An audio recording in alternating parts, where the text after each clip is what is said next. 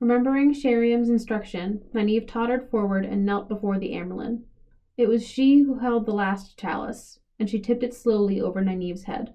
You are washed clean of Nynaeve Almira from Emond's Field. You are washed clean of all ties that bind you to the world. You come to us washed clean in heart and soul. You are Nynaeve Almira, accepted of the White Tower. Handing the chalice to one of the sisters, the Amyrlin drew Nynaeve to her feet. You are sealed to us now.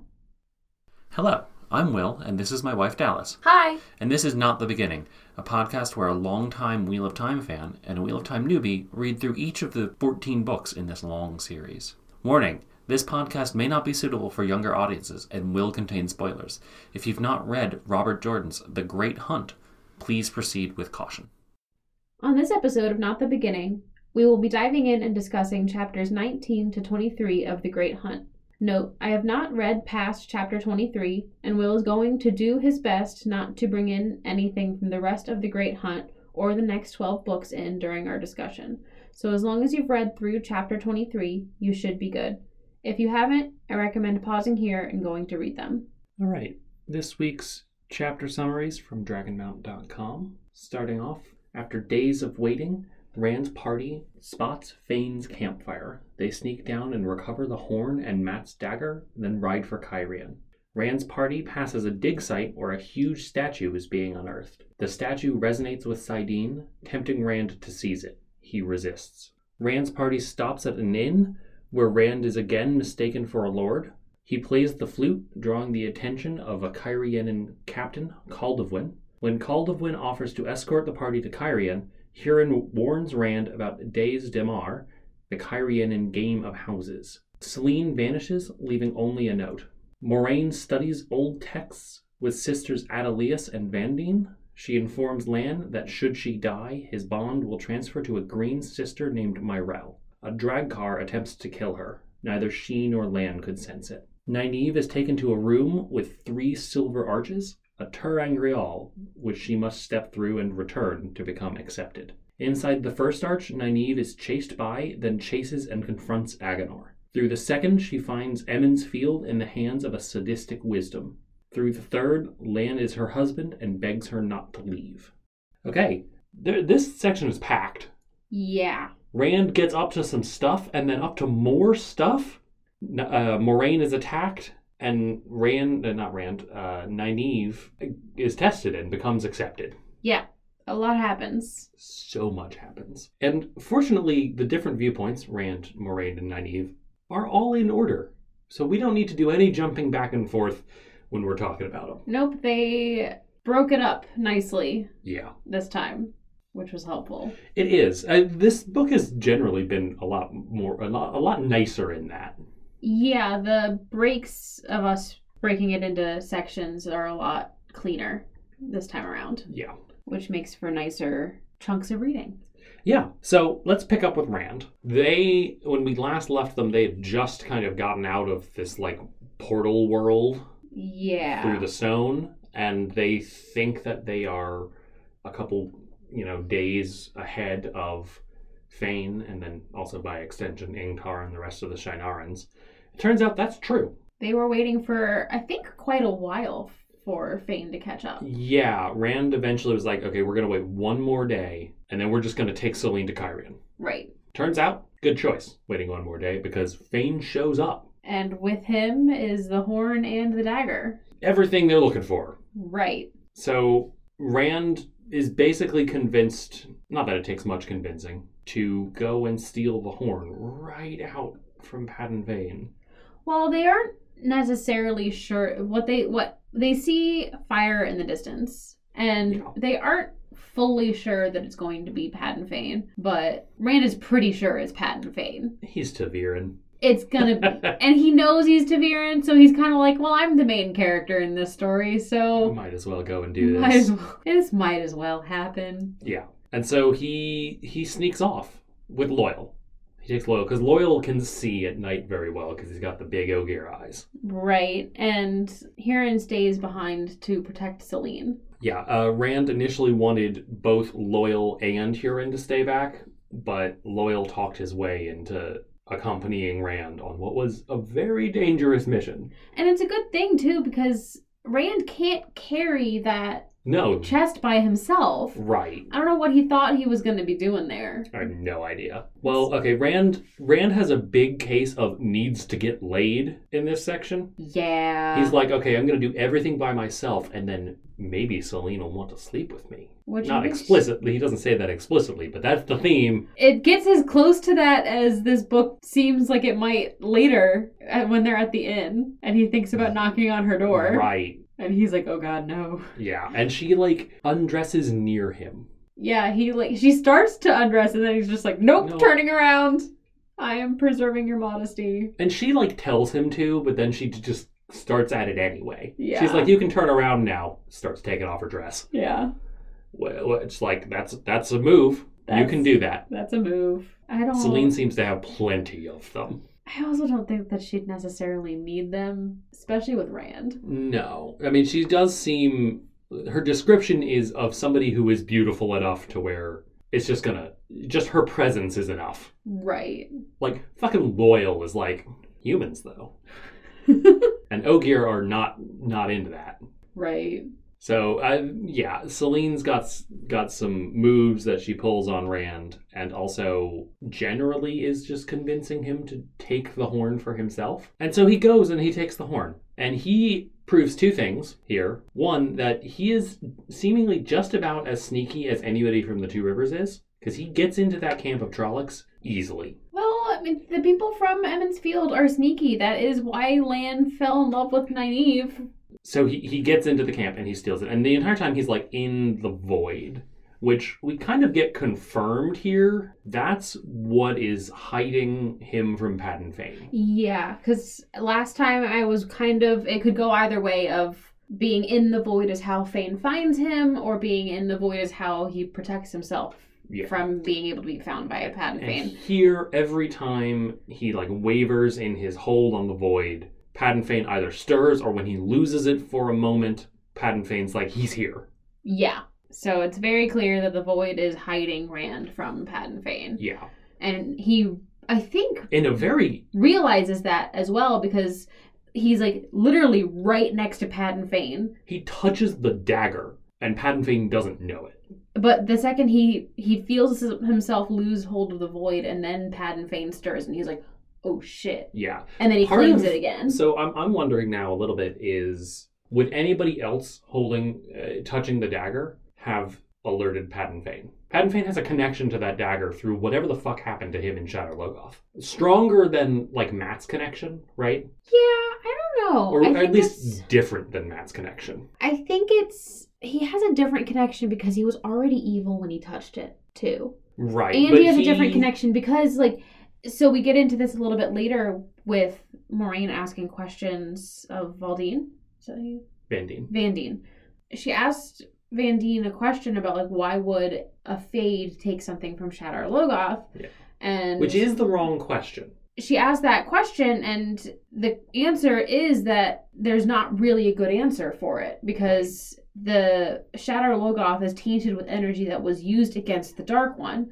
So Padan Fain's connection to this dagger is very different because he has a bit of the Dark One in him. It kind of seems because he's been touched. He's been touched by the Dark One, and now he has this thing from Shadar Logoth that is affecting him, and also affecting him in a different way because he has Dark One energy in him. He also was face to face with Mordeth. Yeah. And what I'm saying is that I think his connection to the dagger is different, partially because of his connection to the Dark One. And that, I think, is what's not killing him, is because he's got these two things going on. He's got maybe even three if we count the Black Wind. He's got Dark Friend stuff going on, he's got Mordeth stuff going on, and he's got Machin Shin stuff going on. And I think the Mordeth stuff is why he's stronger with the dagger. Mal was always weaker with the dagger. Yeah, he Padan was. Fain is terrifying with it. And I'm wondering partially if maybe why he's a little bit stronger with it is because anything that the dagger is... Like, the dagger clearly weakens the subject that holds it. Mm-hmm.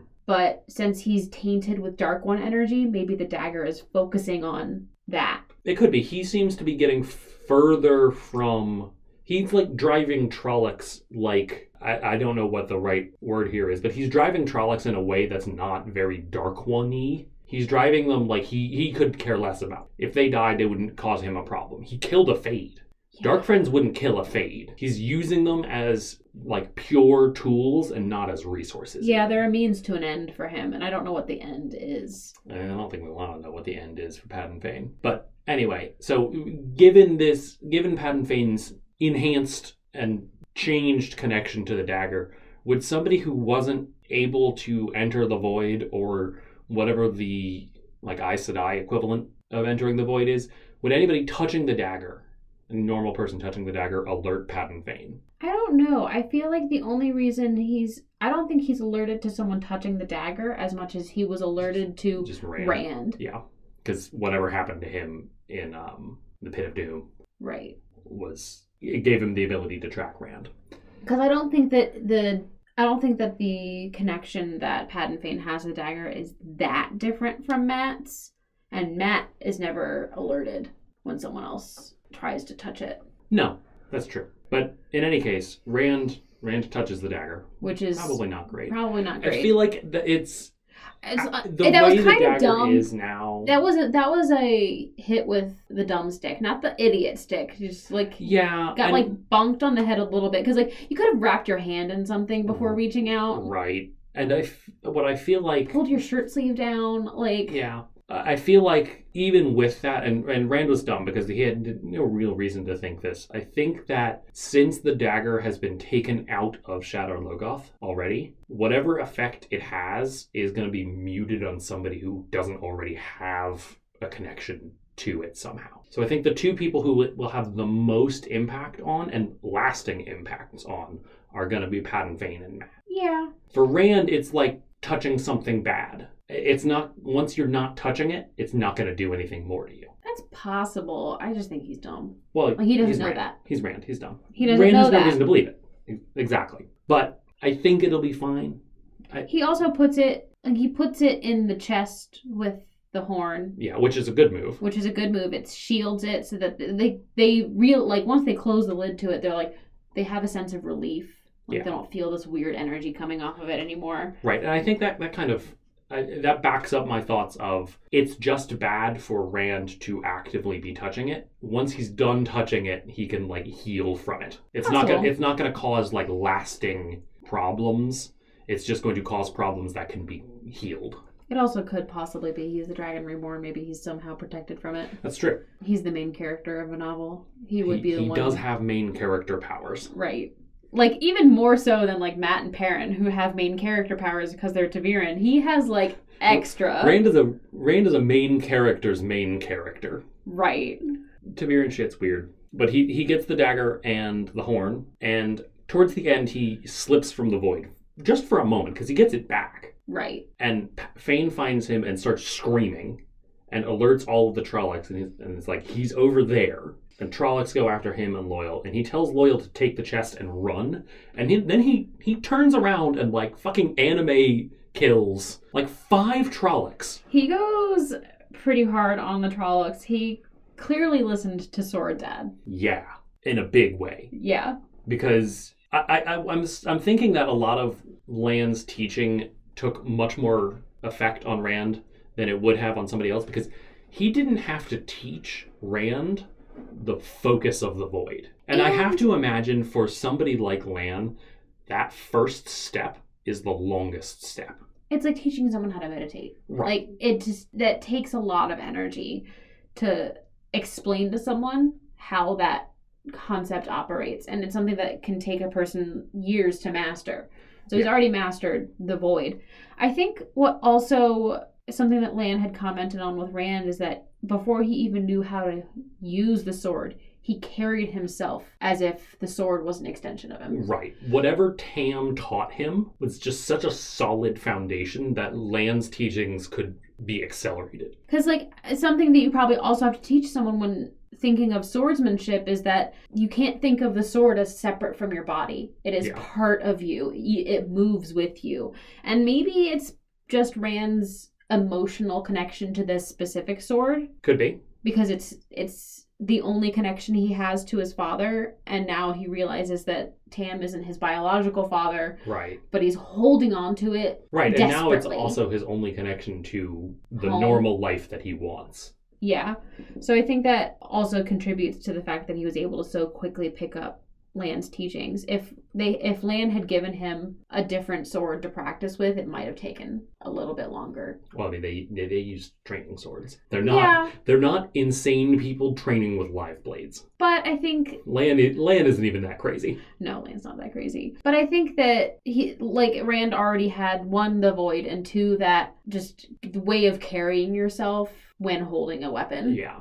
That people don't typically have the first time they pick up a weapon. I think here we also get a little bit of a taste of something about being able to channel, even if he isn't actually. Because he spends like the whole fight not channeling and not even holding Saidin. He's just aware that it's there. And something about that drives him to be better using the sword. Grounds him. Yeah. Almost. In a different way than the void, which calms, but it's like Saidin is it's like an anchor. Yeah. Which is different than the void. Right. And because it's like this point that he pivots around. Yeah. And then at this point, when he's facing down these Trollocs, it's like all of that stuff kind of like comes into focus and he's able to just slaughter them.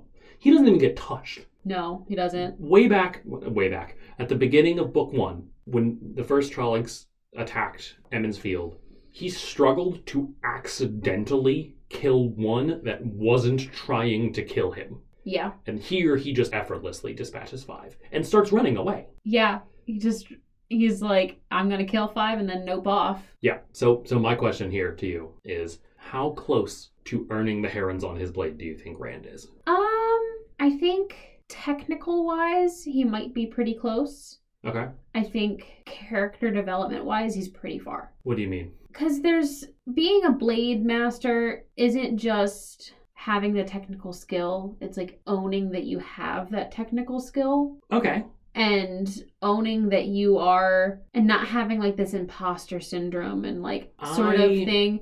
And I think he just doesn't have that emotional maturity quite yet. I don't necessarily agree. Not that he doesn't have the emotional maturity, because it's Rand. He doesn't. I don't necessarily agree that thinking you have the right to be a blade master is what makes you a blade master. I think it's just skill with a blade. Has it been mentioned how you get a heron marked blade? No. Okay. I don't remember if that had been mentioned or not. At least not that I remember. Okay. If it has been, it didn't stick in my brain because I didn't think it was important. Okay. I think it may have been at the beginning when Lan was talking about the sword. Yeah, I tuned that out. I don't care about it. There are basically 2 ways to be a blade master, or to become a blade master. Either you have to defeat one, or I think like a couple blade masters have to agree that you are a blade master. And that's why I think like it's not just having the skill. I think it's also like, I think for that later option, you're entirely right. Lan is not going to say that somebody can be a blade master if they don't think that they can be a blade master, right? But for the first option, if you beat a blade master in combat, it doesn't matter whether or not you think you're worthy of being a blade master. You did it. I think also though, you would have to have a certain amount of confidence in your skill in order to beat another blade master. I mean, unless it's in a battle. Unless you have to do it in order to live. Yeah, that's a whole different circumstance, but like, I don't know. I don't think he's close. That's fair. It's not in his character arc yet. Sure, totally fair. Just asking because he did kill 5 Trollocs pretty easily. I think that doesn't mean that he's a blade master. I think that means that he's just good. He's just good. Yeah, there's probably at least one level in between random backwoods fucker and Lan Mandragoran. There's at least 4 stages. Yeah, because Lan is like a grand blade master. We have no idea where Tam is, but Tam's probably not where Lan is. Right. Although they kind of have, in terms of like using a sword energy, they do have similar energies. I don't You haven't interacted that much with Tam. But like Tam's very much just like, I'm going to do what needs to be done. Sure. And that's Lan. Lan just happens to think that what needs to be done is I need to go suicide my way into the Blight. Anyway. And Lan will suicide himself into the Blight, which is partially why Moiraine does what she does later. Yeah. So there's more Rand bits. Lots of stuff happens here. They keep going. They get the horn, and they're like, we're gonna go to Kyrian. Because Selene says they have to, for some reason that I don't remember. I actually don't remember that either. But she's like, we have to go to Kyrian now. And he's like, okay, I'll follow you into the sunset. I think, is the reasoning that Ingtar and them are just going to go to Kyrian anyway? Like, they're not going to be able to find them, so they're just going to end up at the big city? I think so. That might be part of it. She also tries to convince him to throw the dagger away. And he's like, no, my friend needs it. And she's like, basically like, fuck your friend. And he's like, no. And almost that's fair. The dagger is a very, very, very dangerous thing. But she doesn't really know that. She knows. It's definitely one of those things that people know it's bad. Yeah. And people have like an instinctual, like, this is bad. I just don't trust her. That's fair. She does vanish. She just like nopes off in the middle of the night. And like they were watching the inn. That's true. I just don't trust her. She was going through Rand's saddlebags at the beginning. Yeah. For something. She said it was just to find something so that she could change into while she cleaned her dress. I don't trust that. Okay. Like, she keeps getting really mad every time that Rand asks her if she's Aes Sedai. Yeah. And not like in a, no, I can't channel, why would I be an Aes Sedai? Like, in a very defensive. Yeah. She's, like, very defensive about it, which is suspicious. And there's just a lot about her that's suspicious. That's fair. She showed up out of nowhere in a mirror world. And she's just too pretty. Too pretty, don't trust. Too pretty, don't trust. Okay, sure. There's something going on extra. But she fucking plays Rand. She does! She plays loyal, too. Yeah, she plays all of them, but none more than Rand. I mean, I think she plays loyal pretty heavily if he's, like, you human, but pretty. Like, I mean, that's being pretty isn't playing someone. But, like, she also gets loyal to talk a lot and gets information from him, and I don't know. That's not hard to do. She's playing all of them. She's Loyal playing likes Rand. to talk. She's playing Rand the most. Yeah. But that's... Because she keeps telling Rand to, like, take the horn and be a hero. I don't trust her. That's fair. One thing that she does do with the horn is they encounter this statue. And Rand loses his mind over the statue. He really does. He thinks it's resonating with Saidin. He wants to touch it so much that he like almost just walks straight off a cliff. And his behavior is so concerning that Selene promises to never mention the horn again as long as he leaves the spear alone. Right. Which I'm like, damn, his behavior must be real concerning. Yeah. For you to want to... She's been all about the horn. Quit your own concerning behavior. Yeah. Although then she basically immediately turns around and is like, but what about the horn? Which, like, I kind of get, because, like, if somebody's doing something that you think is really dangerous, you're gonna say what you need to say to get them to not do it. But, like, you gotta at least, like, wait 24 hours before you go back. At least wait until you get to the inn. Right. Because they go to an inn. Not even 5 minutes later. She's like, horn? Right, and then she gets pissed, and that's when they show up at the inn. They show up at the inn, and Selene's still pissed at him. And rather hilariously, the innkeeper thinks that they're a couple. Yep, and that they're nobility. Which maybe, well, Selene maintains that she is nobility, but she thinks that Rand is nobility, and that Hurin's his servant. And Hurin also is kind of like playing into that a little bit. Not here specifically, but throughout the journey, Hurin's been like, I'm your servant, Lord Rand.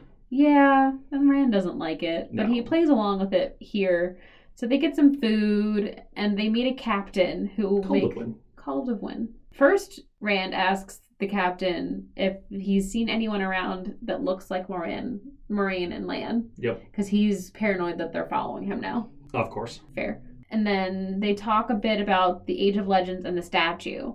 Which is apparently from the Age of Legends. They're gonna move that big ass thing. Yeah. It's a whole it's not just an orb with like a little bit of a hand. It's a whole ass statue. And they're supposed to move it to the capital under an order from King Galadriel? Galdrian? Yeah, Galdrian Rioton. Which, like, impressive. If you can manage to do it, I guess go for it. I mean, the Egyptians built the pyramids. They didn't move them. They just built them there. They didn't build them somewhere and then move them elsewhere. I mean, people have moved big things before. Not big and buried things like this. It's a big-ass statue. It's big. I don't know how they're going to do it, but... I mean, it very much strikes me as a king's just like, I want it, and then it never happens because it can't happen. Or it takes so long to unbury that the like king King's dies. grandchildren are dead, too. Yeah. Yeah. Caldwin asks Rand some questions, and Rand starts to answer them, but then Caldwin asks more questions, and Celene's just like, I'm done for the night. Yeah, she's like, I would like to retire, and I would like a separate room. And so the innkeeper thinks that, like, they're in a fight. Yup. And then later gives Rand some advice to, like, go knock on. Go to her. Go to her. Middle of the night. Go to her in the middle of the night. And he doesn't. He thinks about it. He does. And then He's like, I should go to it. I should go talk to Selene. And in the middle of the then night. he thinks that Egwene would box his ears if she She probably would. heard him think that. And he's like, she'll box my ears. Also, she's Aes Sedai. She'll probably just gentle me. Like, come on, Rand. Chill out a little bit. Like, maybe eventually she'll gentle you because she'll, like, go through all the Aes Sedai training and maybe she'll think that he needs to be gentled. Right now, though, she's a novice. And she's just gonna either try to throw a flame ball at you or box you on the ears because that's faster. Yeah, one of the two things. She's not going to gentle you right away. No, she has to learn how to gentle someone first, and that's probably gonna take her at least 3 years. At least. But he doesn't go to Selene. And No, the next doesn't. morning, she's gone. And they get an escort to Cairhien. Like 50 soldiers. Again, Rand just keeps ending up in like large bands of soldiers who think he's a lord. And they think it's partially because of something that they call the Great Game. Days that, Damar. that this is some sort of maneuver from Caldwin. Yes. That is a recurring theme in Cairhien, is that everything is part of the Game of Houses. Which sounds very Game of Thrones? Yeah. Hmm. This book came out first. Not that it isn't just like a general theme. You play in the Game of human Thrones, life. you win or you die. Well, there's a Game of Houses. Is and that the there's a theme great in Cairhien? game. Is you win or you die? I don't know if it goes that far, but there definitely is like large amounts of political maneuvering and saying things without saying things. And Selena's from there, which may be why I don't trust her. Because Yeah. she's playing the Great Game. She's playing the Great Game. And that probably also has to do with why she disappeared. Yeah, because she doesn't trust Caldwin. Right. That's the only thing in her note, which she doesn't sign, but you don't really need to sign it. No. She they get escorted. A lot of stuff happens with Rand. There's a statue. There's an inn. He steals the fucking horn of the Lear and the dagger back from Patton Fane. Which happens way earlier than I thought it would. It's not back with Rand. It's not back with Matt. But he's got the horn. Like the Matt thing is still probably gonna take a while to play out, and like I acknowledge that. But like I thought maybe he would get one of them back early, and it would take forever to get it to Matt, but he wouldn't be able to get the horn, or like the horn wouldn't be there, or like I don't know. I just didn't think he has the horn. He could just blow it. What would he get out of blowing the horn? Preventing Patton Fane from doing it? Yeah, I guess. But the horn is supposed to, like, summon dead heroes. What are you going to do with a bunch of dead heroes on a random-ass field in Cairhien? Be like, hi, you're famous. Is it like kind of like a one-and-done thing? Like, no. So they just are permanently there in yours? I mean, they're not there for, like, ever. But, like, they hang out for a bit. I don't know, I just didn't think it would happen this soon. That's fair. We are roughly halfway through. We're a little bit off of being halfway through, but it just happened so... I expected it to be more towards the end. There's a lot of stuff. Because it is the Great Hunt. It is the Great Hunt. Although now Rand is being hunted. That is something that we leave off when he steals the horn and Patton Fane's like mobilizing the Trollocs to go after Rand. True. There is actually one more POV that I didn't write down because it was just so short. Like 2 paragraphs. It's like 2 paragraphs in Fane's head when he's just like, I'm mad. I'm mad. Rand is too far away to know exactly where he is, but I know the general location. Yeah. He and the Trollocs are going after him. He basically to all the humans, he's like captured and gathered along the way. He's like, yeah, you're going. We're going. Yeah. So. Not even like the Trollocs are going to eat you now. It's just like, whatever, we're leaving you behind. Right. I think he kills them. Probably. It would be weird of him not to. That's fair. Like, it wouldn't be weird for a person to do that, but it'd be weird for Patton Fane to do it. He kills Fades for fun. He does. So then we're in Moraine's point of view. Here we don't get Moraine's story time. We get Moraine researching story time. Well, we get a little bit of Moraine and Lan story time. Yeah, but that's more of like reminiscing. Yeah. She's not going, listen up, you backwoods fuckers. She's going, hey, remember that time you dunked me in a lake? And then she dunked a lake on him. Yeah. Which, Fair. Sure. I mean, it sound from the way Lan was telling it sounds like Moraine kind of deserved to be dunked in a lake. She snuck up on him. So we dunked her in a lake. Yeah. It's Lan. What are you going to do? But Yeah. that is under the pretense of, I guess, softening him up to basically tell him that his bond will be forcibly passed to another Aes Sedai when she dies. Right. And it's set up to compel him to go to that other Aes Sedai. Yep, so that she said it's explicitly, so that you don't suicide yourself trying to avenge me like some idiot. Right. I am surprised at how little of the bond we get. We're getting little tiny bits of the bond here and there. And this doesn't really give us anything new, right? Because Moraine dies and Lan is gonna try and avenge her. Yeah. But there is one little bit that we get in their fight because Mom and Dad are fighting. Magic Mom and Sword Dad are fighting. Yep. And I don't like it. Nope. I don't like a lot of this section, just emotions-wise. Mom and Dad are fighting, and then Nynaeve goes through an ordeal. Nynaeve goes through an ordeal. But yeah, Mom and Dad are fighting. And there's something that Lan says at some point that she fundamentally disagrees with the whole compelling, using the bond to compel him to do things. Right. So why is this the one time she's oh, now it's fine? Well, because I think she cares about Lan. She does, but he's pissed. And rightfully so. Oh, you're passing me off? I think they're both right. The person that she's passing him off to isn't even who the bond will be transferred to. She says that they're going to pick who your bond is transferred to. So they're just... Or they'll pass it. Myrelle will pass it on to somebody else. You're not going to stay her warder. Right. And so he's so I'm just some sort of parcel now? Right. They both have points. And I think they both have good points coming from different perspectives. I just think that if she can compel him to do things, why not compel him to not be dumb instead? Because I think the bond has to be active for that sort of compulsion to work. If she dies, he's not bonded to her anymore. He can't be compelled. Okay. So she's passing off the bond to Myrelle and setting up a compulsion. Compel him to come to her. Right. And I think that is coming from Moraine caring for Lan enough to not see him go, I need to avenge Moraine. Yeah. I feel more for Lan in this moment. Oh, yeah. Well, this book is the start of Moraine being more transparently to the readers manipulative. Yeah, because she's manipulating him in this sense. It's their entire relationship has been built on this mutual understanding and her not using compulsion on him. Right. And it should be said, I think, that both things that she's doing to the bond, passing it on and compelling, are not things that are done frequently at all. He says that it's been a long time since the last bond was passed, and it's been longer since a warder has been compelled to do something using the bond. Okay. To do both things is very, very rare. Yeah, I just don't like it. Yeah. But, because then it goes into, there's that bit, which I do understand a little bit, but then they just continue to have this big blowout fight, which it seems like they don't have often. No.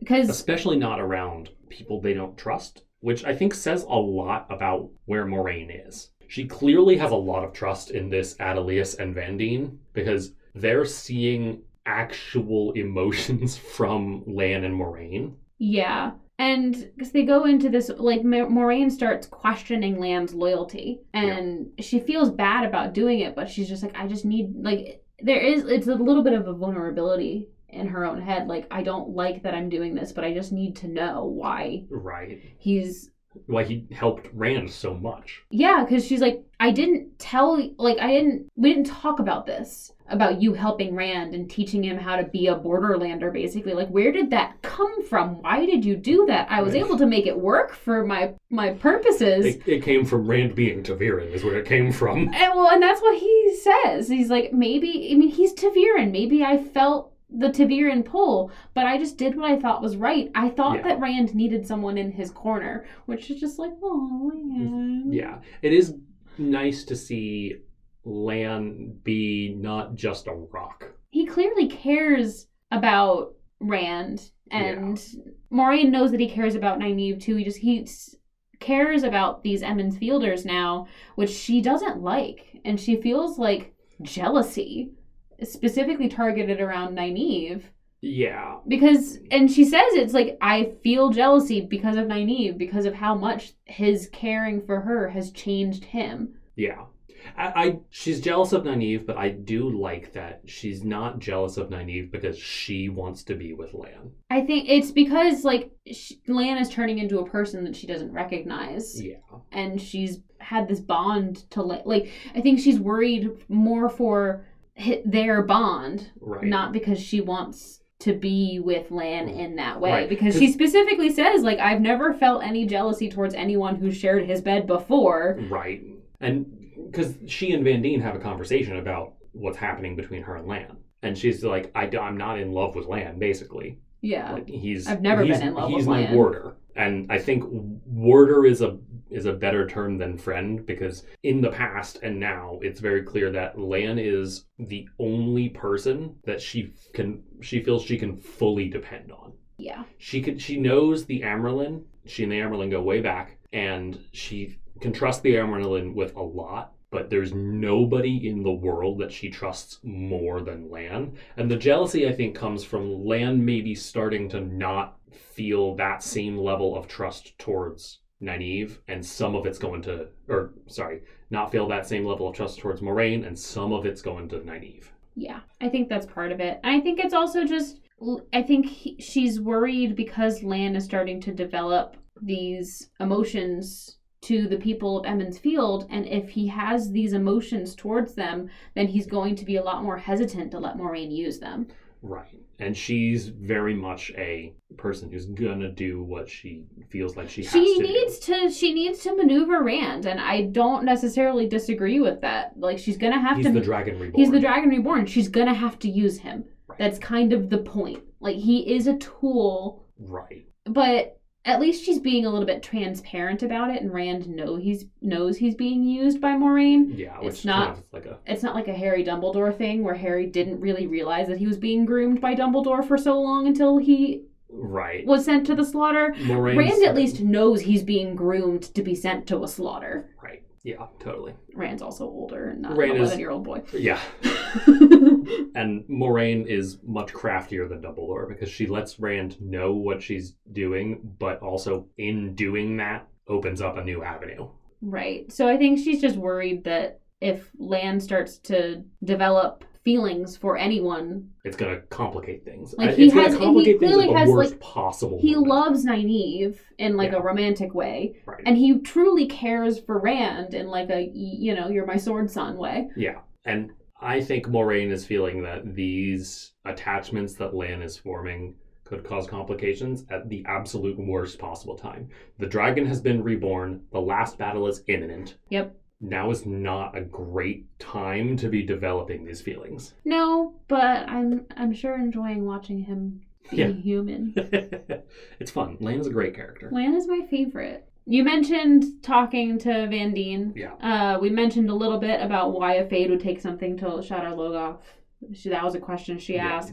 She asked Vandene about Tommen's Head and the Dragon Reborn. We didn't really get any new information there. No, we didn't really get any new information from her talk with Vandene, which I was wondering why have it then, and why an editor let him keep that bit in the book. Because, like, if no new information, if a conversation doesn't yield any new information really, then cut it. Okay. But I guess the only information we really get is that there is no new information to get. Right. Events are just going to have to unfold. It could have been. about 5 paragraphs shorter. But Well, it's the Wheel of Time. that was the one section I'm just like, why are we reading this? Right. At least, I mean, it does have the, like, trademark Wheel of Time, like, oh, fuck, this world is deep. Yeah, I guess. But there was literally no new information that I learned. Yeah, because at one point, probably where the most information could have been given, Moraine asks Vandine about Lanfear. And basically the information is I don't know. You know about as much as I do. It's what we learned as novices. That's it. That's all we know about. Right. And this could have definitely been a good opportunity to just give a little bit more information about Lanfear. But we didn't. The information doesn't exist, apparently. Yeah. The only thing I also can think that little scene served was that it provided enough of a lull for The drag car attack. the drag car attack. I think one thing I do think it shows is that I said I don't know everything. That's also... It's not necessarily about what information is portrayed to you, more about what information isn't portrayed to you. Where Moraine, who clearly knows a lot, and Vandine, who knows more, right? She's able to give a lecture on Tomon Head. Yeah.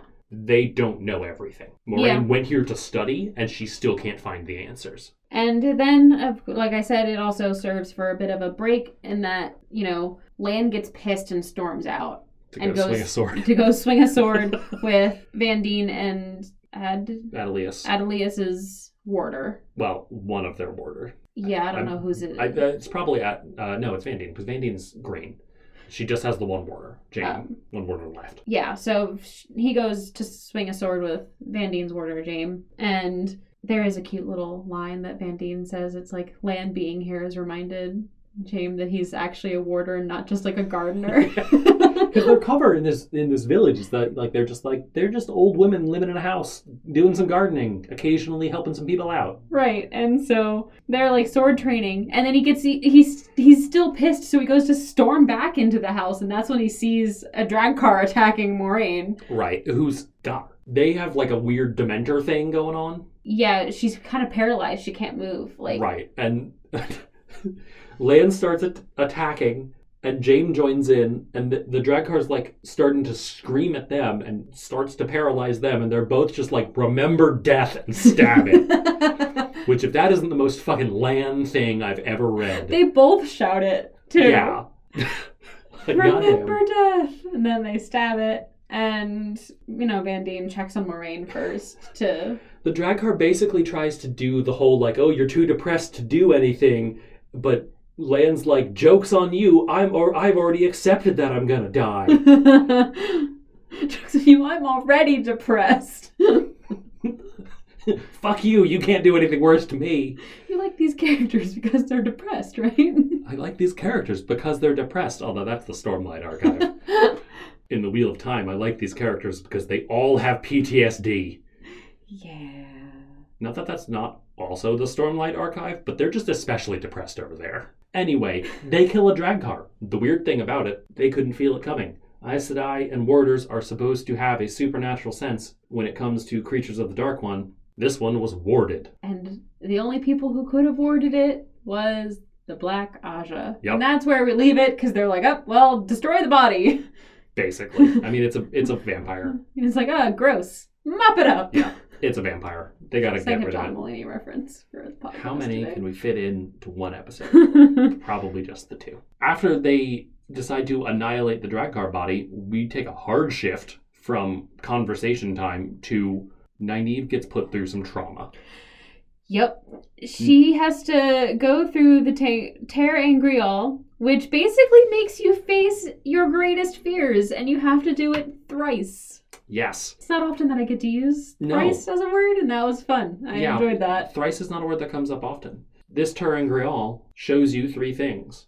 It shows you awful visions that you don't want to see about your past, about your present, and about your potential future. It is like a Christmas Carol, but with depression even further. Yeah. And all of them are bad. The last one is the worst. Oh, the second I saw the word Malkir in the future, I was like, I already do not like this. Yep.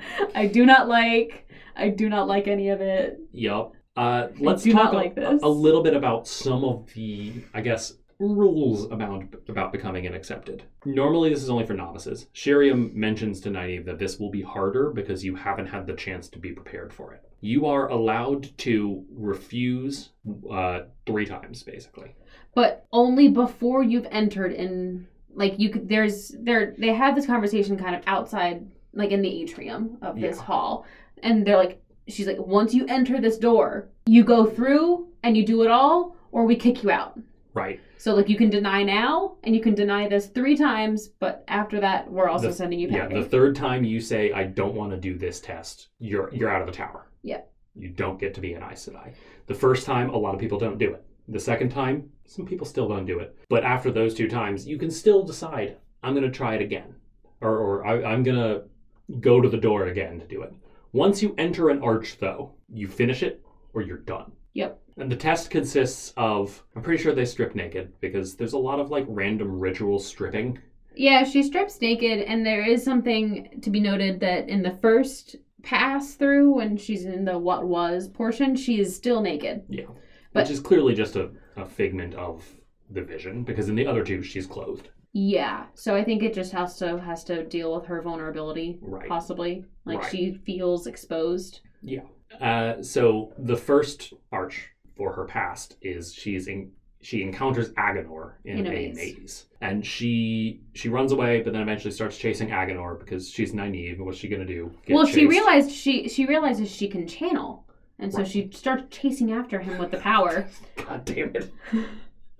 And then she sees the door, and she has to make a decision of, like, because something that they say each time before she enters is that you will only get 1 chance to leave. The door shows up once. We'll get to that in a second, though, because I think that's actually false. So she has to, like, make this decision whether to go and continue to defeat Aginor or to go for the door, and she goes for the door. Right. The second one, she shows up in Emond's Field. She's been replaced by a wisdom who is, like, poisoning people. Yep. Poisoning anybody who doesn't get along with her. She talks to Meryn Alvear, Egwene's mom, and they're going to go confront this new evil wisdom. But then the door shows up. And she's, like, a little conflicted, and Meryn gets very distressed. Like, don't leave. Like, right, don't leave me. She's going to kill me.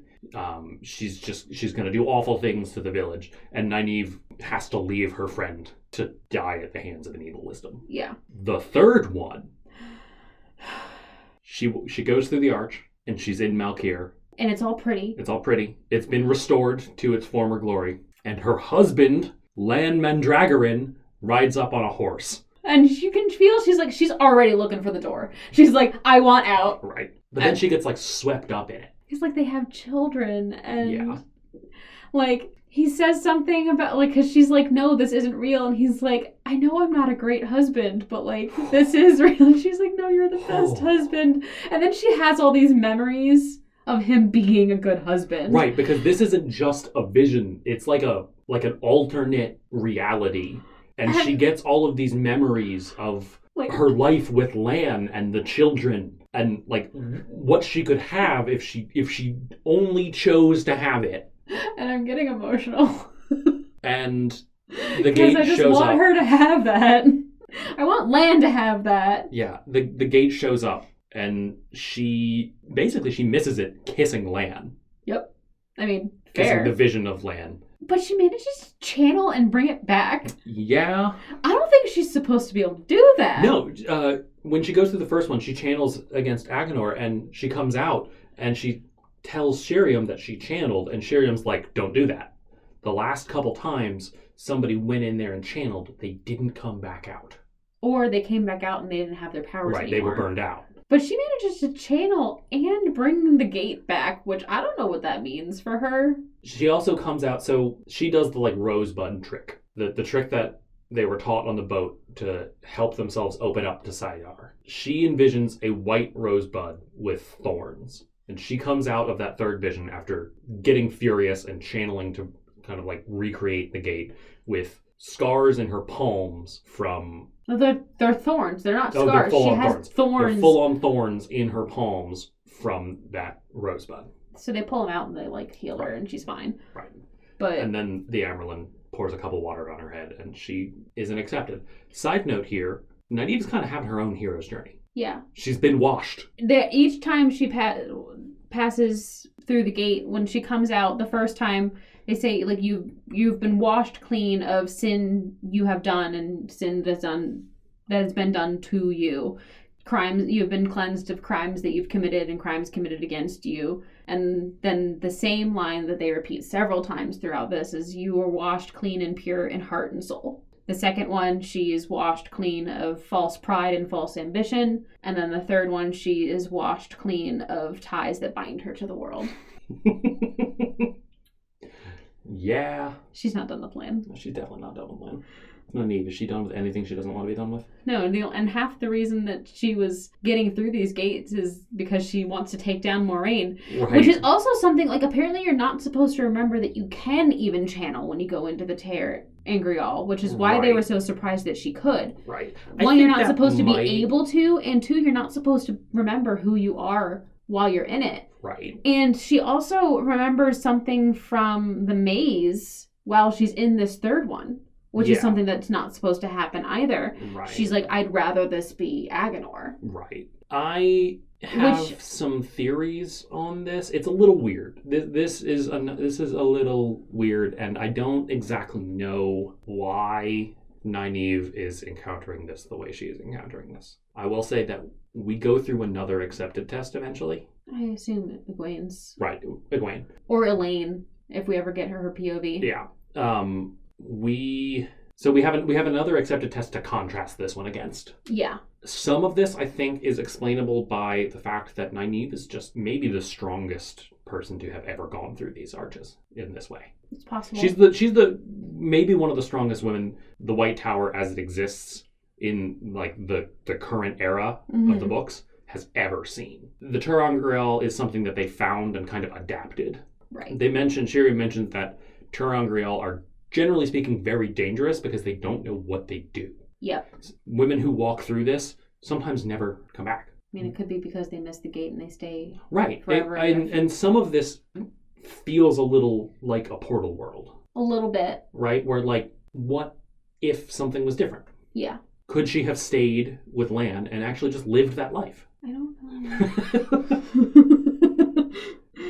Is it something that... It's not the real Lan, though. No. That's actually something I very much liked on a reread is you can feel kind of Nynaeve's struggle, but he doesn't read like Lan. Yeah, he's too open. He's too... I was going to say he's too happy. Also, yes. But he's very open. He's like... He's saying the things that Nynaeve wants him to be saying. Like, I love you, you're my wife. Right. Like... Or he's saying the things that she interprets him as saying. Either way, this version of Lan is being based on Nynaeve, not on reality. And it's something interesting that I think there was a moment, I don't remember if Lan said it, where in his fight with Moiraine, where like she asks him if he like, does he have a dream? And is this like the life he's like, every man dreams, but the sword is real. Fucking Lan. And it's like, that's rough, buddy. But he kind of mimics that line is mimicked in this third bit. I did not pick up on that, but a little bit of like this. I thought the sword was the realest thing, but okay, this, you are real. Yeah. And so maybe he's just said the sword is real so many times that we haven't seen, and so Nynaeve picked up on it. Yeah, maybe. Or maybe like she does just really know him well enough to be able to put some of his words on him. Yeah. But I think like it doesn't read like Lan. It reads like a Lan that I would want Lan to be. Right. It doesn't, because it reads like a Lan who feels content and is happy. And when you're happy, you tend to be more open. Yeah. And so maybe like he no longer needs to go suicide himself to save his homeland or Moiraine, because he's already done that and survived. And now he can, have 4 kids and ride horses and kiss Nynaeve and just have a grand old time. Yeah. I want that for him. And so I was like, I don't want Nynaeve to stay here because I know that's not the real Lan. If both of them went into there and they're like, oh, wait, we're happy here? Yeah, let's just stay. Who the hell would know what would happen if Lan went through. I don't know if that works for women who can't, or for people who can't channel. But like if it was just like a portal gate, Yeah. and so suddenly they were transported into their like alternate selves and like, oh, we're happy here. Can we stay? Yeah, let's stay. Yeah. And they're like, together, but no, they're not together. No. It's just No, they're Nynaeve. not. Just It would have Nynaeve. been not cool. No. Some bad things would probably happen if Nynaeve's not present. Yeah. And so now she is one of the accepted. And she's gonna take Moraine down. It's her goal. Okay. I Woman. would not stand in her way, but I also really wouldn't stand in Moraine's way. I don't think that she's gonna succeed necessarily. I think she No. might also drop that at some point. Yeah, maybe. That does strike me as a very almost like childish goal. It's if she's on her own hero's journey, she's gonna need a new motivation. But a hero always has like the wrong motivation. Okay. It's but like something that when I was reading Save the Cat, Mm-hmm. you spend the first half of the book trying to fix things the wrong way, Sure. and then you'll learn how to fix things the right way, and then you spend the third act fixing things the right way. So I think she's in still her very much up climb of trying to fix things the wrong way. There are 14 books. She's going to be there for a while. Yep. So that was all of the stuff in this section. Let's do some recurring segments now. First up, Min's Auras. There's nothing new. No, nothing new. No, I think we've hit most of them. No, we haven't. We haven't? Rand is still a giant Oh, old yeah. mystery, and so is the only one we've finished is Lan. That's true. But he's a relatively simple person compared to Viren. Tom's hasn't been figured out. Well, Tom is dead. Tom's not dead. You're just saying it? I'm just saying it. Tom's Okay. not dead yet. Okay. No body, no crime. Sure. So no Min Auras. Ship updates. Rand needs to get laid. So Rand and anybody that'll sleep with him. Yes. Cool. Yeah, because Selene really did a number on him. Yeah. Rand needs to get laid. That's about it. I guess there's some Nynaeve and Lan stuff here, but not like actually Nynaeve and Lan stuff. Right. There is Lan stuff and Nynaeve stuff where it's about the other one, but it's not Lan and Nynaeve. It goes into the same there are no new ships. No new I ships. still ship Lan and Nynaeve. Yeah. I will always ship Lan and Nynaeve. And Yep. Rand needs to get laid. Yep. So Rand and anyone. Rand and anyone. Cool. Favorite moments? Rand did a killing. He did a sword work on a bunch of Trollocs He did. very well. He did. That's my favorite moment. Slash. Slash. Yep. What's yours? My favorite moment is probably Lan saying that Rand just needed someone on his side. I think that's really sweet. Yeah. And I love Lan. Fair enough. Yeah, Lan's the best. So that was chapters 19 through 23. Next up in 2 weeks is chapters 24 to 29. We're getting past the halfway mark. Yep. We're definitely on the down slope. Yep. Even though we're going to Kyrian, and that feels like a weird lull, but it's the back half of the book. Yeah, we're in the approaching of the bad guys closing in. Yeah. So that'll be in 2 weeks. Bye. Bye.